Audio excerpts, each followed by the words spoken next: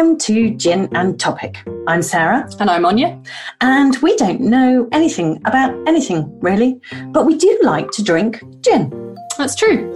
So we decided each week we would drink gin with an expert on something, and hopefully they can teach us something. Awesome. Lovely. Starter. Agreed.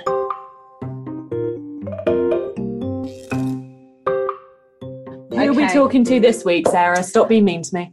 This week? Yes. What is our podcast called? Gin and Topic. So what should we be talking about as our topic if our podcast is about gin and topic? Vodka. Yeah, exactly. You see? So that's what we're going to talk about. I'm not going to give you a sensible answer. Come on. When you give me such a dumb question as that. See? Dumb is our middle name. It's true. And let me guess, are we talking about gin We're going this to talk week? about gin. Yeah. We are. So we are talking to Dr. Sue Bailey. She's a food science and culinary history expert. So she is going to talk to us about gin. The history of gin. The history of gin. Ooh, I don't know much about the history of gin. Well, exactly. So we'll have a chat with that in a minute. Okay. And with that, she is local. She is in local. Cambridge. Yeah. And we were talking about what we would drink with the podcast. And she started talking about any local gins. Of which there are some. Between her and us, yes, we realised that there was Pinkster. Yes. Which is a nationally widely available gin. But started very near us. It did, and I've never tried it. No, but that is because we are gin snobs. We are, typically, and it's pink. Me and Sarah and I avoid any flavoured or coloured gins. That's we are right. Gin purists. And I don't like the colour pink. I love the colour pink. Pink is one of my favourite colours. But I don't want to drink it most of the time. No. And pink gin became really fashionable about a year ago. Every time I went out with any of my uni mates, they were having pink gin and lemonade. Another thing I'm very much against. Yeah. I'm very much against not keen lemonade. on that. We haven't mixed it with lemonade. No. So I think it's good for us to branch out. Well, exactly. So we're going to try the Pinksters. Pinkster gin. And then Pinksters have also gone a bit haywire. They've moved away from just gin. They have. With a different brand. They have a different brand because the problem with Pinkster, a lot of people see it and think it's a liqueur. It's not a liqueur, it's a gin. But they have now got a liqueur. And it's called the Hedge Pig. And this one of the Hedge Pig, because they've got different flavours of the Hedge Pig, this one is the Wild Bullace and Quince Fruit Gin Liqueur. I know of Quinces. I haven't ever tasted them. Yeah. Don't know fuck all about Bullace. Yeah. Okay, so yes, our question this week is, where does gin come from? What's the history of gin? And how do we know about that history? How do you find out the history of things like food and drink? I would like to know why gin has suddenly become so trendy as well, because it's got trendy recently. As well as Dr. Sue Bailey, we have also got Stephen from Pinksters coming on. Yes. And he is Stephen Marsh, who set up Pinksters. And so he can tell us maybe about pink gin and why it's fashionable, but he'll also definitely be able to tell us about the Wild Bullace. Yes. And the importance of, using things like Wild Bullace. And we can talk to him and Dr. Sue Bailey about the sort of British food and why we should be using the things from our hedgerows and celebrating your British food. Wet dreams over this, Sarah. And foraging, running through the fields. This week on Gin and Topic. And on that note, cheers. I really am unsure about trying this because I don't like flavoured gins, but we've been shown that some flavoured gins are quite nice. You're trying it already, so I should. You know what? It is sweeter than your average gin, but I don't mind that. I quite like it. I quite like it. If I was, and I'm going to paint a picture for you here, imagine. Got my eyes closed. It's early August. I'm in Italy. Okay. It's sort of sunset time. The crickets are chirping. I'm getting ready to go out for a late dinner. I'm wearing something long and flowy. I'm probably looking quite sexy. It's a gin that goes along with that. To me, it doesn't taste like a gin tonic. No.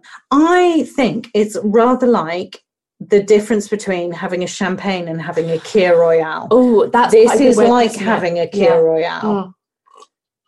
Because we like a Kir Royale. And actually, sometimes you don't always want that juniper dryness of a gin and tonic. Nice change. I'm enjoying that. It's quite fruity and refreshing. It is. It's one I can also imagine for a girls' night. We're watching Mamma Mia 1 and 2 back to back. We're probably singing along. Yeah. One of us might have just been dumped or dumped somebody. Yeah. You know, that kind of vibe. Yeah.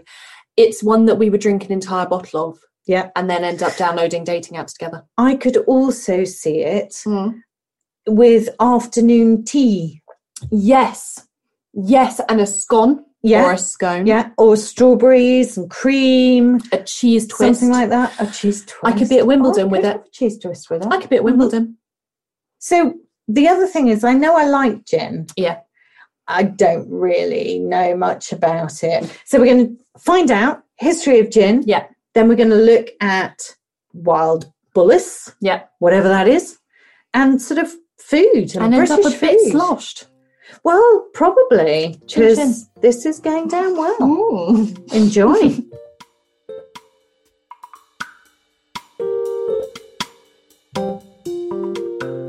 So we've just been chatting about what we already know about the history of gin, which, as always, we know very little about anything. I have a feeling everything I may have said is very wrong. So I'll give you the rundown.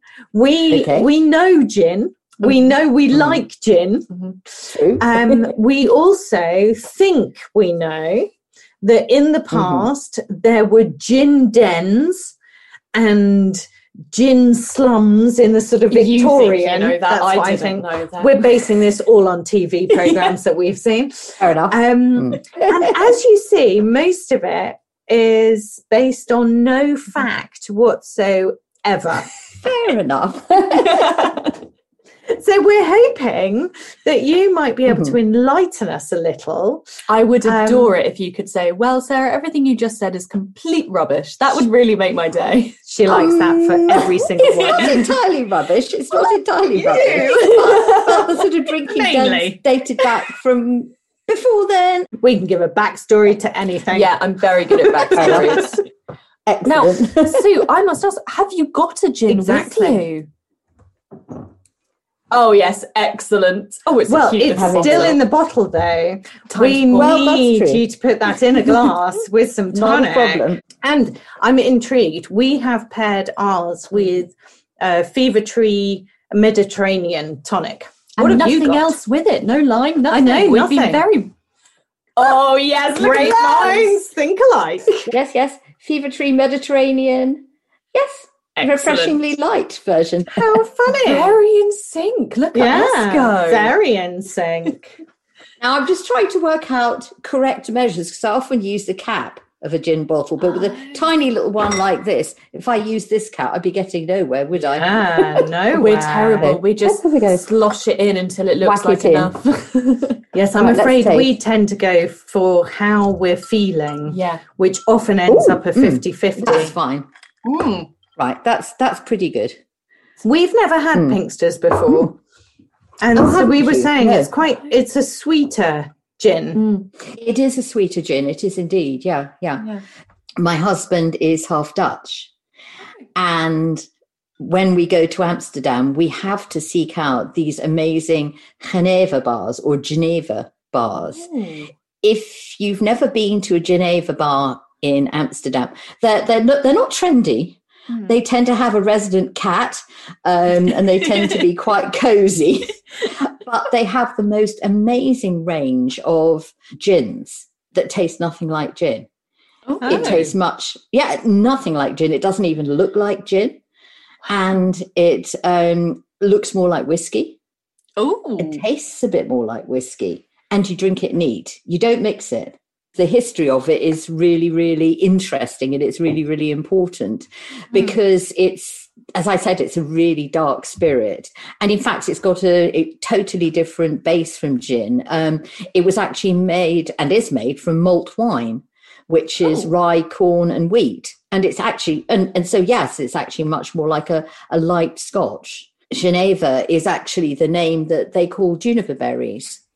And that's why when gin came to the UK, it was easily shortened to gin from Geneva. Okay, so it's not a British-born spirit. It's got some fascinating sort of back history because, I mean, when I was researching for the article on gin, I went to the Museum of Cambridge, and they've actually got some very early gin bottles there.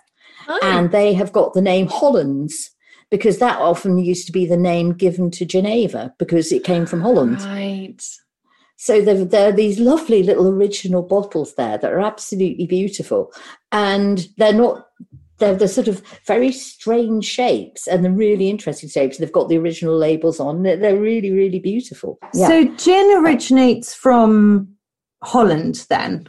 Yeah, no, it was from Holland. And what happened was that we drank a lot of gin in the 16th century. And have you ever heard of the term Dutch courage? Yes. Yeah. I've heard of something. I'm so proud of myself. I've heard of something. And so Dutch courage is gin? Well, it's taking some gin to give you courage. If you drank the gin, it gave you courage because at that time, what was happening that the Dutch and English soldiers were fighting the Spanish, and as long as they drank enough gin, that gave them Dutch courage. So, and then what started to happen then is that we then got, in fact, a Dutch king on the throne. William of Orange, and we got him right at the end of the 17th century, and he basically said, "We're not having any brandy imports from France. We're going to have gin instead." So becoming much more fashionable. So a year later or so, he decided that the distilling in England could be liberalised, and then lots of little distilleries set up, a bit like what happened about 10 years or so ago in the UK. So it's fascinating how history suddenly repeats itself. And this is what I was saying to Sarah earlier. I was saying that it feels like about a year ago, back when we could go out with friends, I would go out with friends and suddenly everybody was drinking gin. And I was there going, I've been drinking this. Why is everybody else suddenly on it? And it became really popular again. Well, that's true. I mean, actually, it's became popular from 2008 when the gin laws allowing small distilleries, there's quite a lot of technical stuff behind it, but it allowed small distilleries to actually do distilling that they weren't allowed to do before. So there was particular licensing that became much more liberalised. So I never understood that's why there was this sudden resurgence. And for general public like ourselves, we just suddenly see more gins, but you don't know anything that's going on in the background. No. So you're saying in 2008 exactly. There was the change. What happened was actually in America they didn't have the same laws that we had, and so what they had was they started to do an awful lot of craft distilling, and what happened was about I think it's 2008, Sipsmith, who are quite well known, they actually got a repeal of the Gin Act of 1751 because this act had been on the go since then. And what that had stopped, it stopped the small batch distilling. So William of Orange allowed it to happen. And then the Gin Act, because gin had become so popular, decided that the small batch distilling had just had to stop. And since then, lots of new gins have come onto the market. So that's why. Interesting. That makes a lot of sense. That does. So one of the things you were talking about was bathtub gin. Bathtub gin. So I'm wondering whether that was a revival then of something that was done in a bath, apparently. Yes, absolutely. Act. It's exactly a revival of, and I think bathtub gin was an American term, but it also, in one sense, relates a bit to the sort of illegal. It's basically illegal distilling. Yeah, because that's what it sort of had this thing on the bottle about the prohibition and how it had been being cooked up in people's baths, and that was where it had come from, people making it illegally, which was quite a fun story, whether or not it was true. Well, to a certain extent, yes, because, I mean, what happened is, again, when gin got really, really popular, is that people basically distilled it at home to avoid paying tax. Yeah. Makes sense. Yeah, there must have been to have to put in a law to prevent people from doing. They must have had lots of issues. Yes, there were a lot of issues. I mean, basically, what happened that a lot of the 18th century, gin was cheaper than beer. Well, that would be brilliant if that was still the case. I'd save so much money. Yeah. And it was also safer to drink than the contaminated water, particularly in cities. So that's why I seem to recall children drinking gin. And no, I don't recall it. I wasn't alive then. Hopefully. Is that something from my childhood I forgot? But I think because of that, cheaper than beer, safer than water, that it was just rife that people were drinking. Oh yeah. A lot more gin than they should. So true, and I can tell you how much more they were drinking. Basically, it was also very sweet, and it because it had such a high alcohol content, it deadened people's appetites. So if you were very poor, it was actually quite useful in that sense. And what happened is that the tax records show that gin production reached its peak in 1743 with 70 million litres of gin produced. And that was in relation to a population of 6 million. Wow. Whoa. That's a lot of gin. A lot of gin. Wow. And always drink responsibly. Yes, but I mean, also that was what was being declared that was being taxed, because it was thought that there was a hell of a lot of people who were doing their own, if you like, not necessarily bathtub as such gin, but distilling their own gins. Yeah. Wow. So, yeah. And so you were saying it was sweet as well. Yes. Is the original gin, the sort of Holland gin, sweet as well? You were saying it was quite whiskey things. So how is that? It is slightly sweet. I mean, there's an awful lot of sort of fascination in terms of the sort of the background history of gin and what the different gins became. And what happened is, yes, we were importing Genever into the UK. And what I've actually found, thanks to a friend, she actually gave me some information that was saying what was being sold in Cambridge in a brewer, wine and spirits merchant by Quayside, and it was called the Anchor Brewery. Yes. Yeah. And what she had actually found and passed on to me was details of what they were selling and the price that they were selling these different types of gins at. And so therefore, because I love doing research, because that's my sort of, if you like, background is research and sort of academic work, was actually finding out a little bit more about those different types of gins. So pray tell. Yes. Well, the most expensive one was Genever, and it had a number of different names. It wasn't necessarily called Genever, it was called Hollands, or it was called Schiedam after an area of Holland, or it was also called Old Tom. Old Tom. And there are actually now some new gins that have the name Old Tom given to them, so going back into the history of it. And what happened is that gin was typically sold in barrels.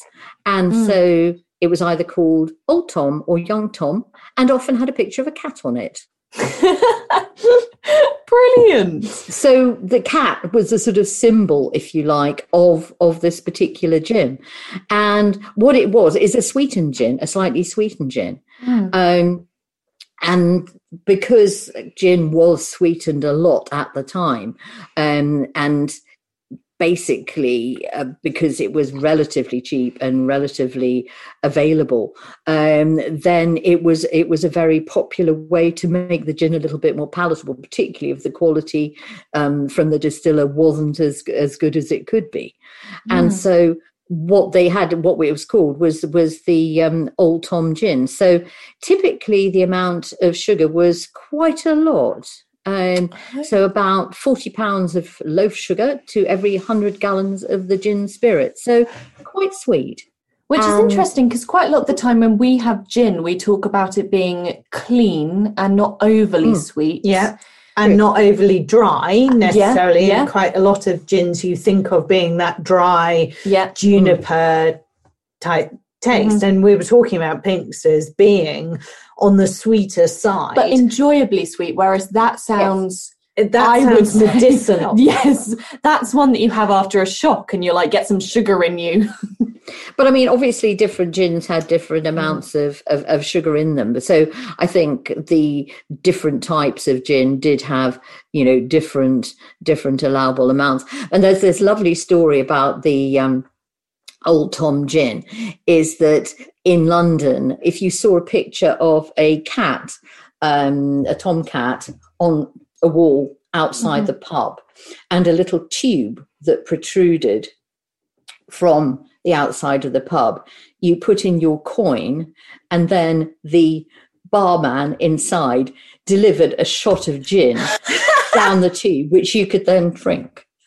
That would be so good on a night out. Imagine that. So when you're walking back down the high street and you're waiting for your cheesy chips and you're like, hold on, guys, I've just seen. Oh, that'd be so good.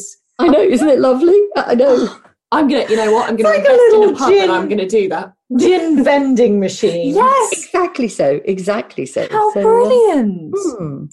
So anyway, this was this lovely, slightly sweet and if you like, very popular, the Old Tom gin.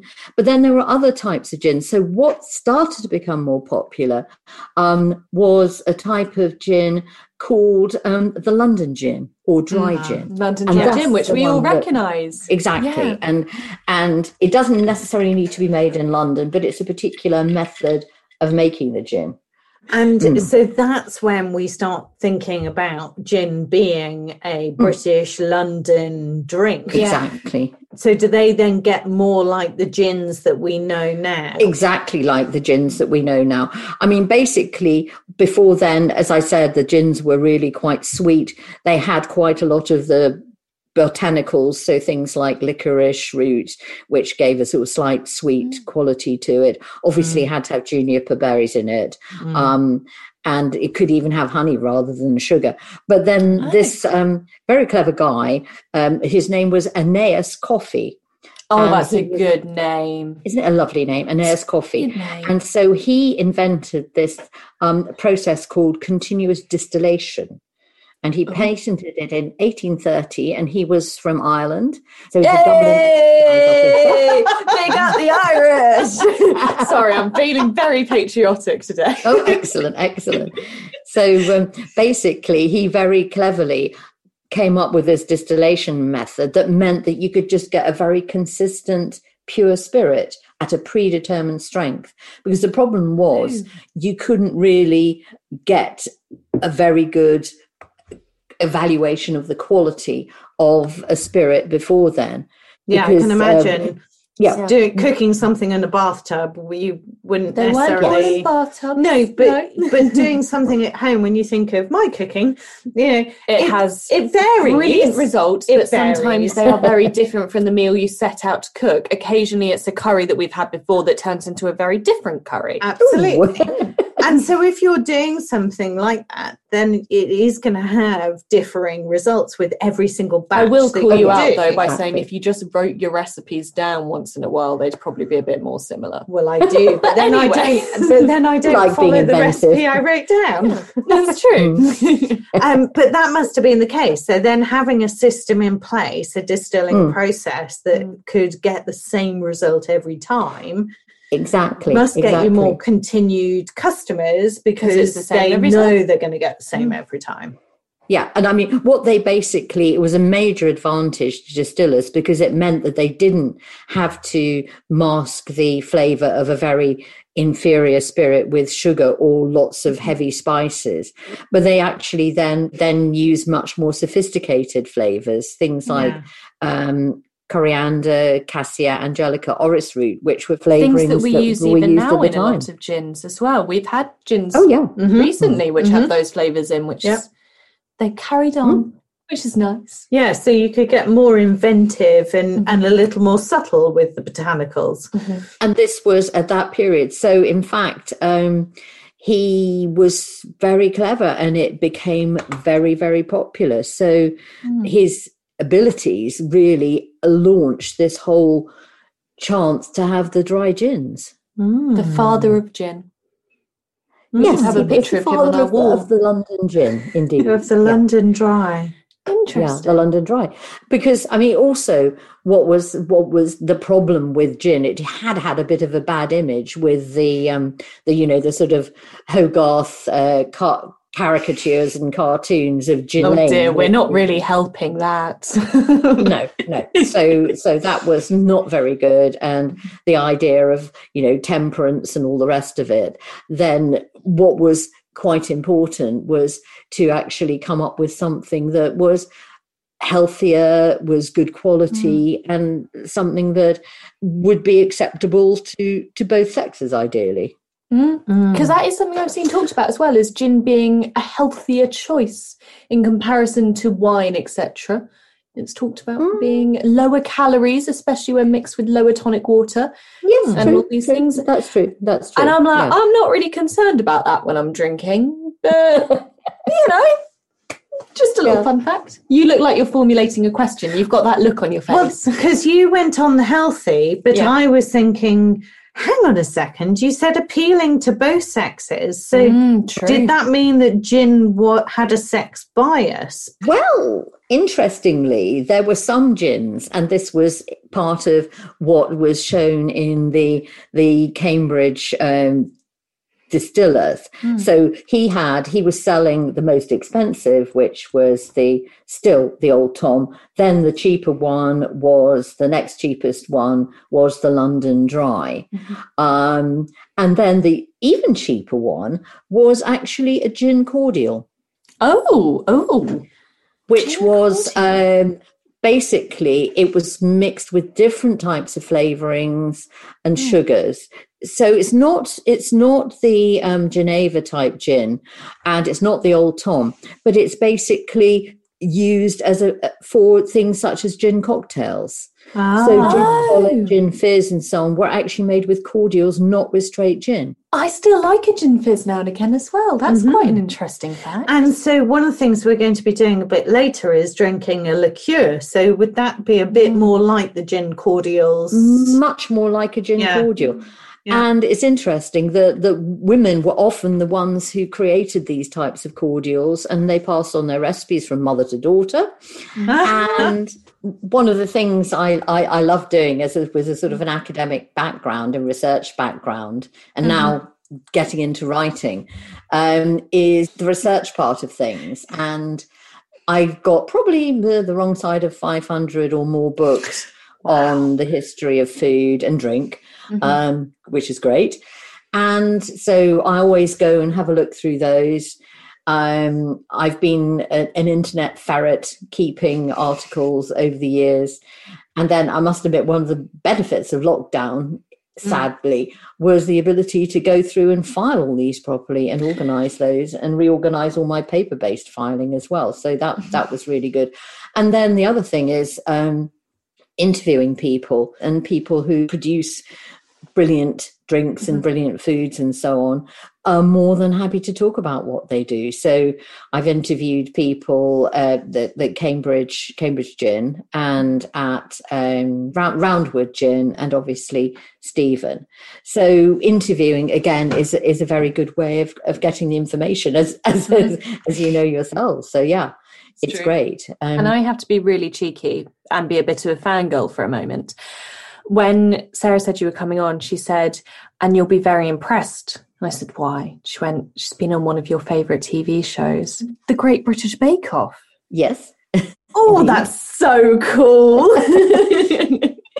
I just had to mention that because I heard it and I just thought that was the coolest thing that anyone's ever done. But you weren't a contestant. No, you were there in your historian.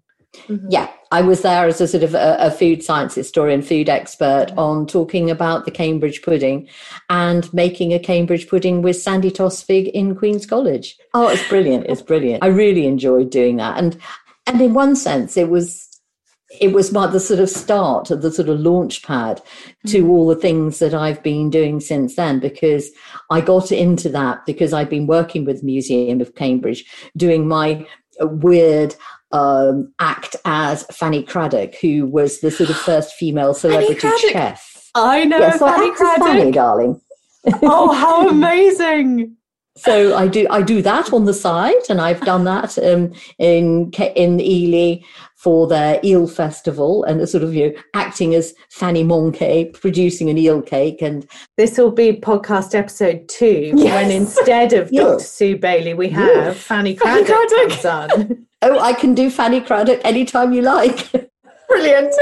Brilliant. So that led me into doing the Fanny Craddock thing, and then led me into doing some more television things. So my sort of double hats are as a sort of food scientist. So I've ran I ran a master's in food science in London, and then have always had this fascination throughout my life with food history. And so it's been the most amazing opportunity to, go on radio and do television things as both a food scientist and as a food history expert. So, and the other interesting thing that you've been involved in at the moment is the Love British Food. And of course, with Stephen, the thing with his gin liqueur, one of the ingredients in there is the wild bullace, which we'll talk to him about. But I mean, that is a British fruit that's growing in our hedgerows that we never knew anything about. But I know that you're also an ambassador for Love British Food. What is the campaign? What's that all about? Well, it's a campaign that was started a number of years ago because it was sort of felt that British food needed a much better profile. And it happens every year. There's British Food Fortnight, Love British Food Fortnight, which happens in the autumn. This year, of course, it was virtual.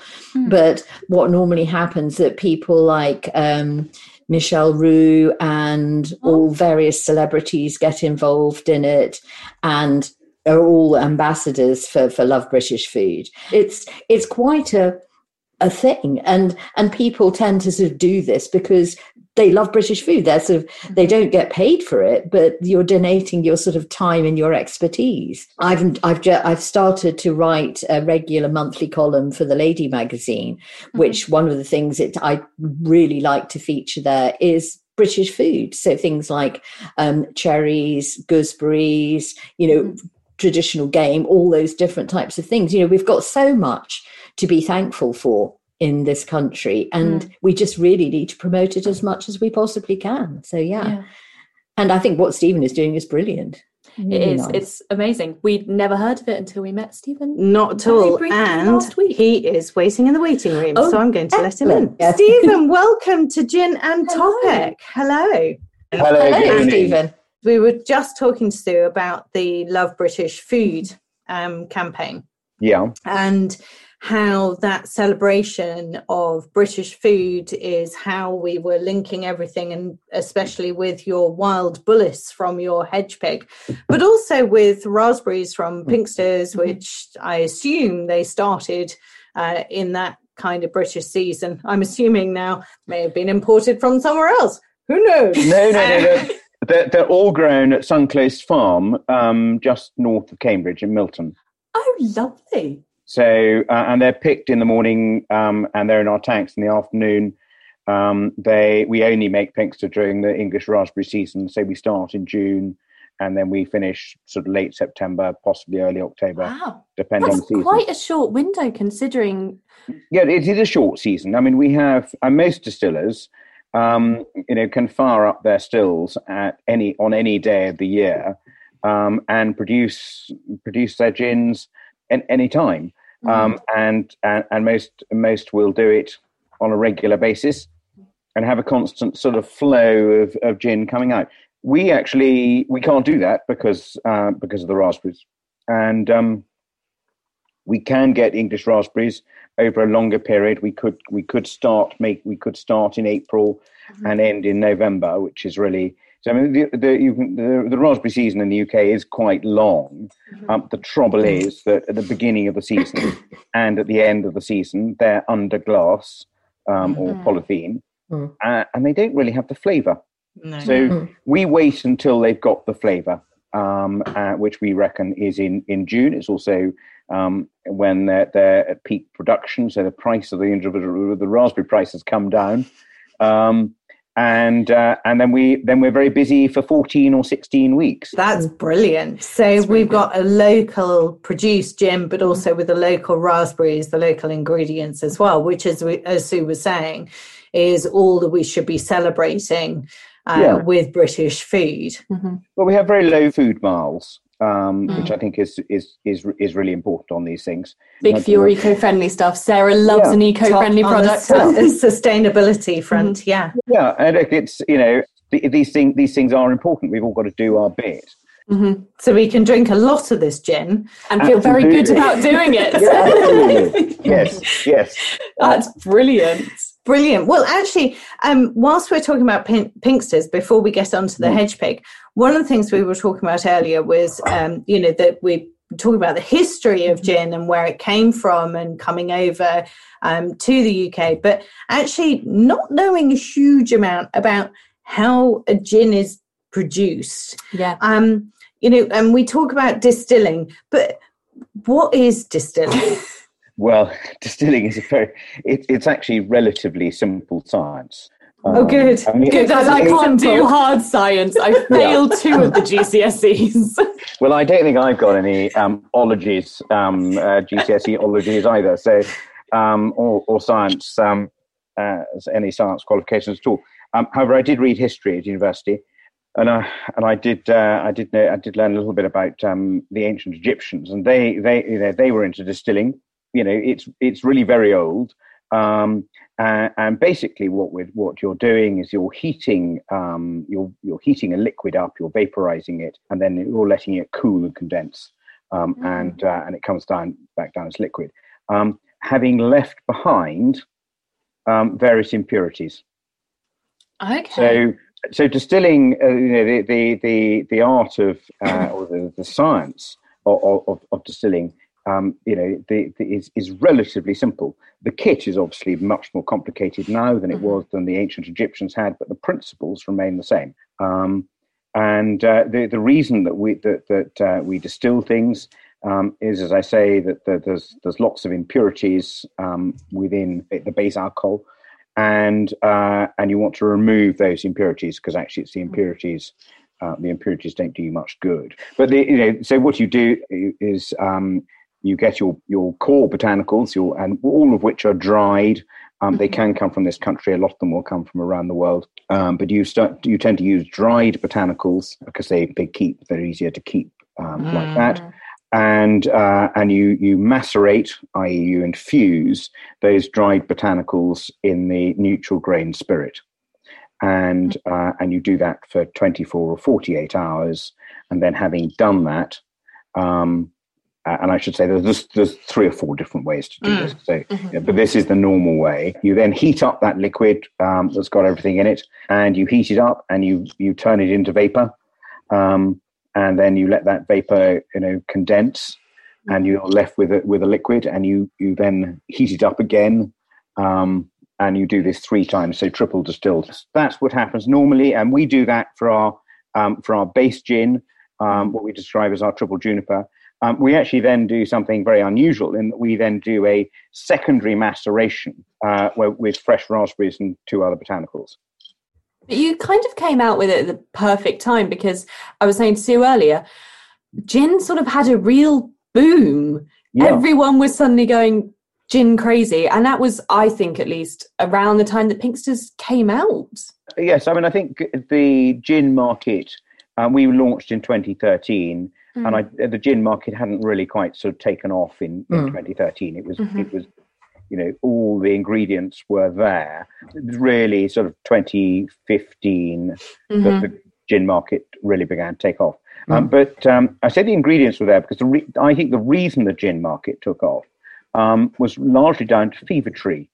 Which, funnily enough, we have paired with our gin today. Yeah, yes, excellent. Well, and the reason I think that Fever-Tree have such a big impact is, for the first time in ages, you can actually taste the botanicals in the gin. Yes, which is what we always say. Drinking it, the only other tonic brands are available, but we always use Fever Tree. But they're not so good.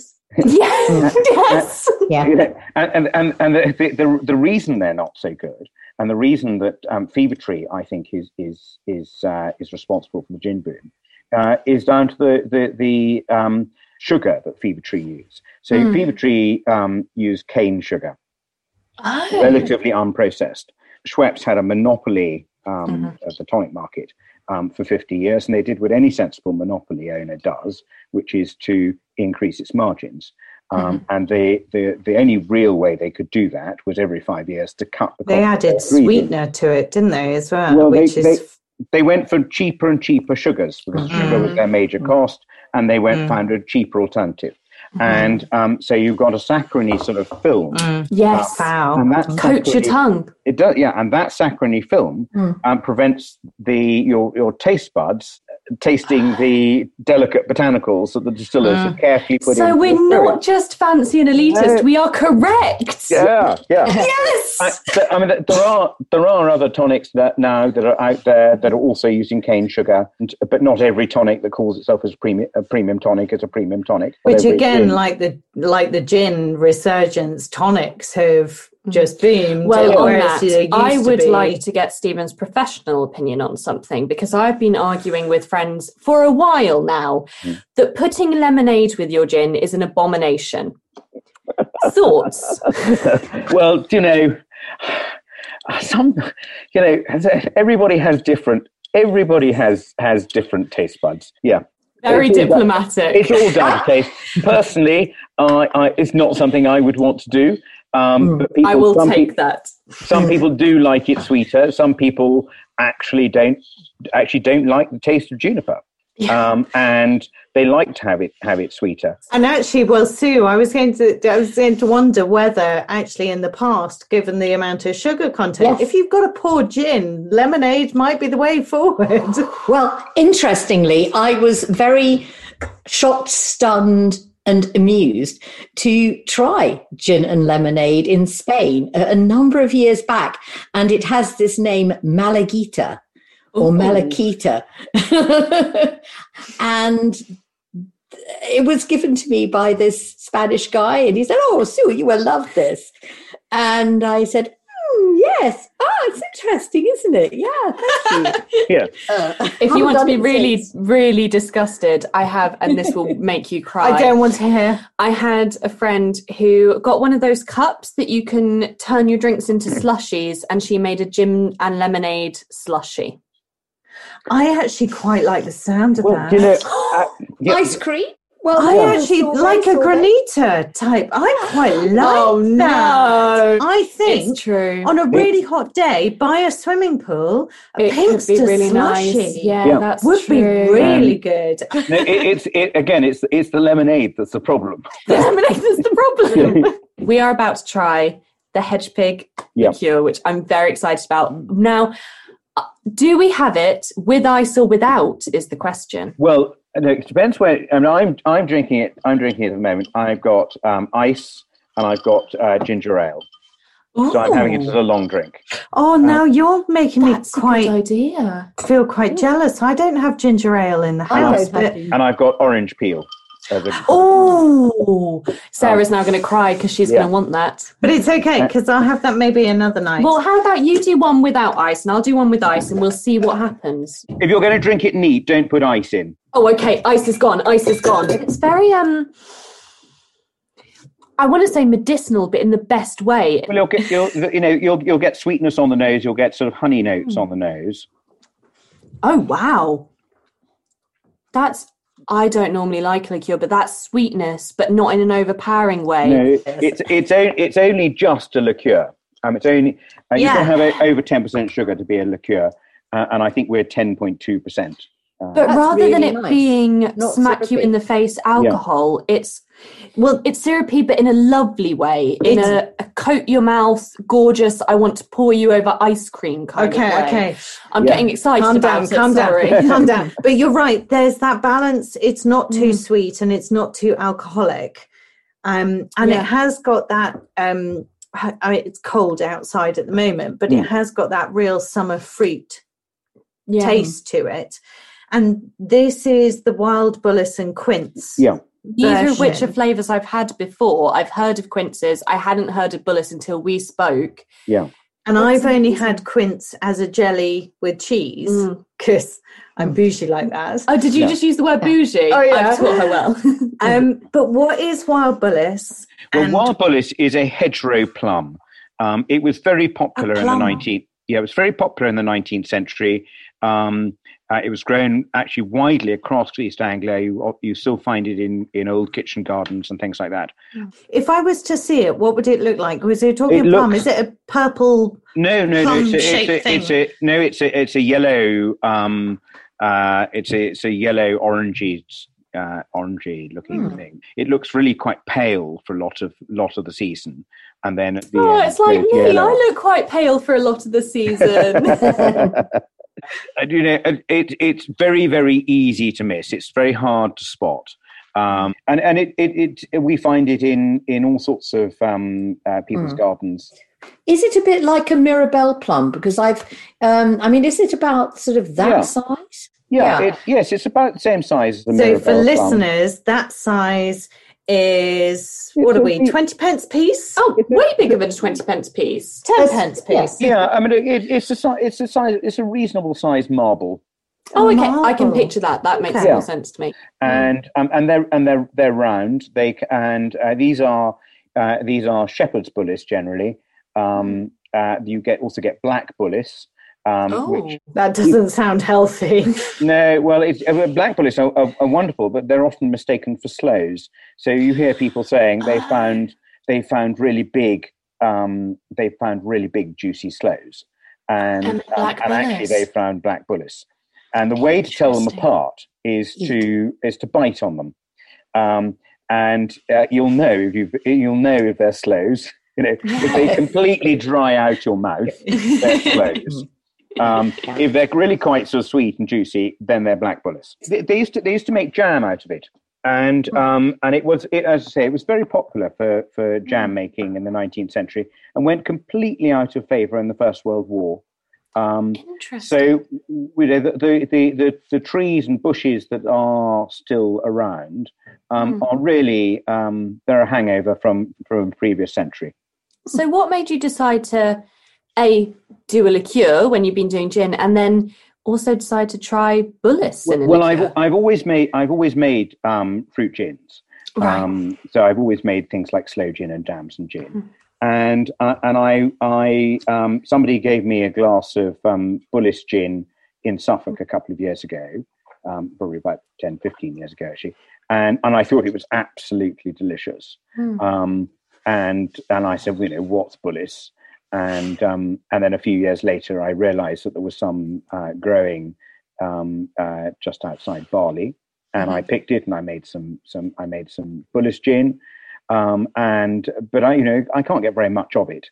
And I'd also been experimenting with. At any one time, I've got probably 40 or 50 experiments on the go, and I've been experimenting with quince, and I got some quite nice quince gin. And just one day, I was blending, and I thought, I wonder how these will work together. And it was a sort of another eureka moment when actually they worked incredibly well together. And the wild Bullace and quince, it goes incredibly well with cheese. The quince. Yeah. I don't like a sort of pudding or cheese type wine. I do. You do, but I'm now thinking I would love a little bit of hedge pick with the cheese board. With a cheese board, that's absolutely delicious. And the reason it might be the fanciest thing I've ever said, but that's the moment when you realise that you've become a bit of an adult. I became an adult when I asked for pots, pans, and a coffee machine for Christmas. So, and also, I love the fact that you called it a hedge pig. Yes, because this is the old hedgehog name. Yeah. We wanted a name that had foraging connotations, and not too much competition on Google. So it was why we wanted to make something up. And once somebody had said hedge pig, we were all united. That was it. Mm-hmm. Yeah, they're good foragers. Yeah. And we've done a tie-up with the British Hedgehog Preservation Society. Lovely. Who are an amazing organisation and doing their bit to try and protect, save hedgehogs. I do love a hedgehog. That's the best thing I've heard all day. And so are we doing our bit to save hedgehogs by drinking this? Yeah, for every bottle we sell, 50p goes to the Hedgehog Preservation Society. Oh, excellent. We can drink this. Exactly. Here's the hedgehog. Or the hedge pig. Or the hedge pig. The hedge pig. Really good, because they are having difficulty animals. They are. In our modern society and modern gardens. And I think we have to drink one last taste. To Holland. We do. To Holland and to hedgehogs. Yeah. To Holland and hedgehogs. Holland and hedgehogs. Nice. All the H's. Indeed.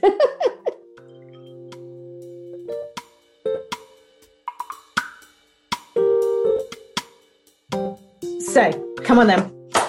What have we learned? Well, I have learned that gin came from Holland. I know. Who knew? London Dry? I know. What? What was that about? I've learned that there was a way to put a coin into a wall and get a shot of gin, which I'm sorry, if you don't think that sounds like the best thing in the world, then I don't care. But if you ever see a cat on the wall now, a little cat picture, are you going to think... Are you going to knock on the door and go, do you have give gin? You a coin? But I have learned that Stephen is too good to say that lemonade with gin is disgusting. That's what I've also learned. But I am going to try a Pinkster slushy, but with tonic. Because you know what? Definitely it could be really good. Definitely doing that in the sun. Yeah.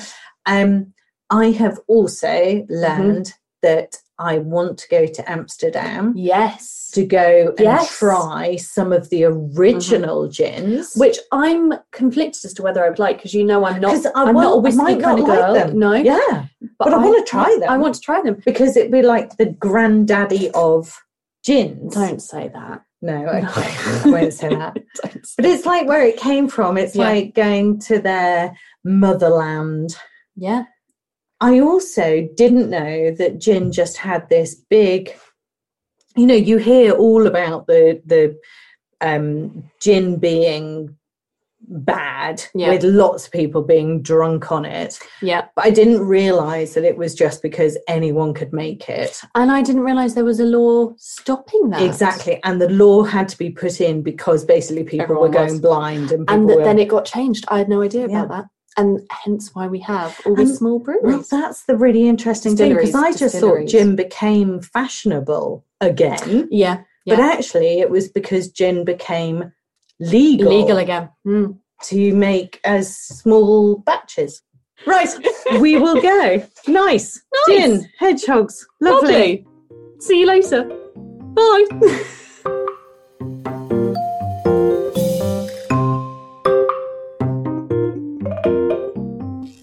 Sarah, shall I tell them where they can find us? I think you ought to, because you're the young person, so you know where we can be found. It's true. You can find us on Twitter at Topic Gin. And the same on Instagram. Yeah. And that's all wrong, because Facebook's dead in the water. TikTok, neither of us are young enough for. And I forget what other ones there are. We've got a website. We do have a website. We have ginandtopic.com. Photos by Matthew Richer. Yeah.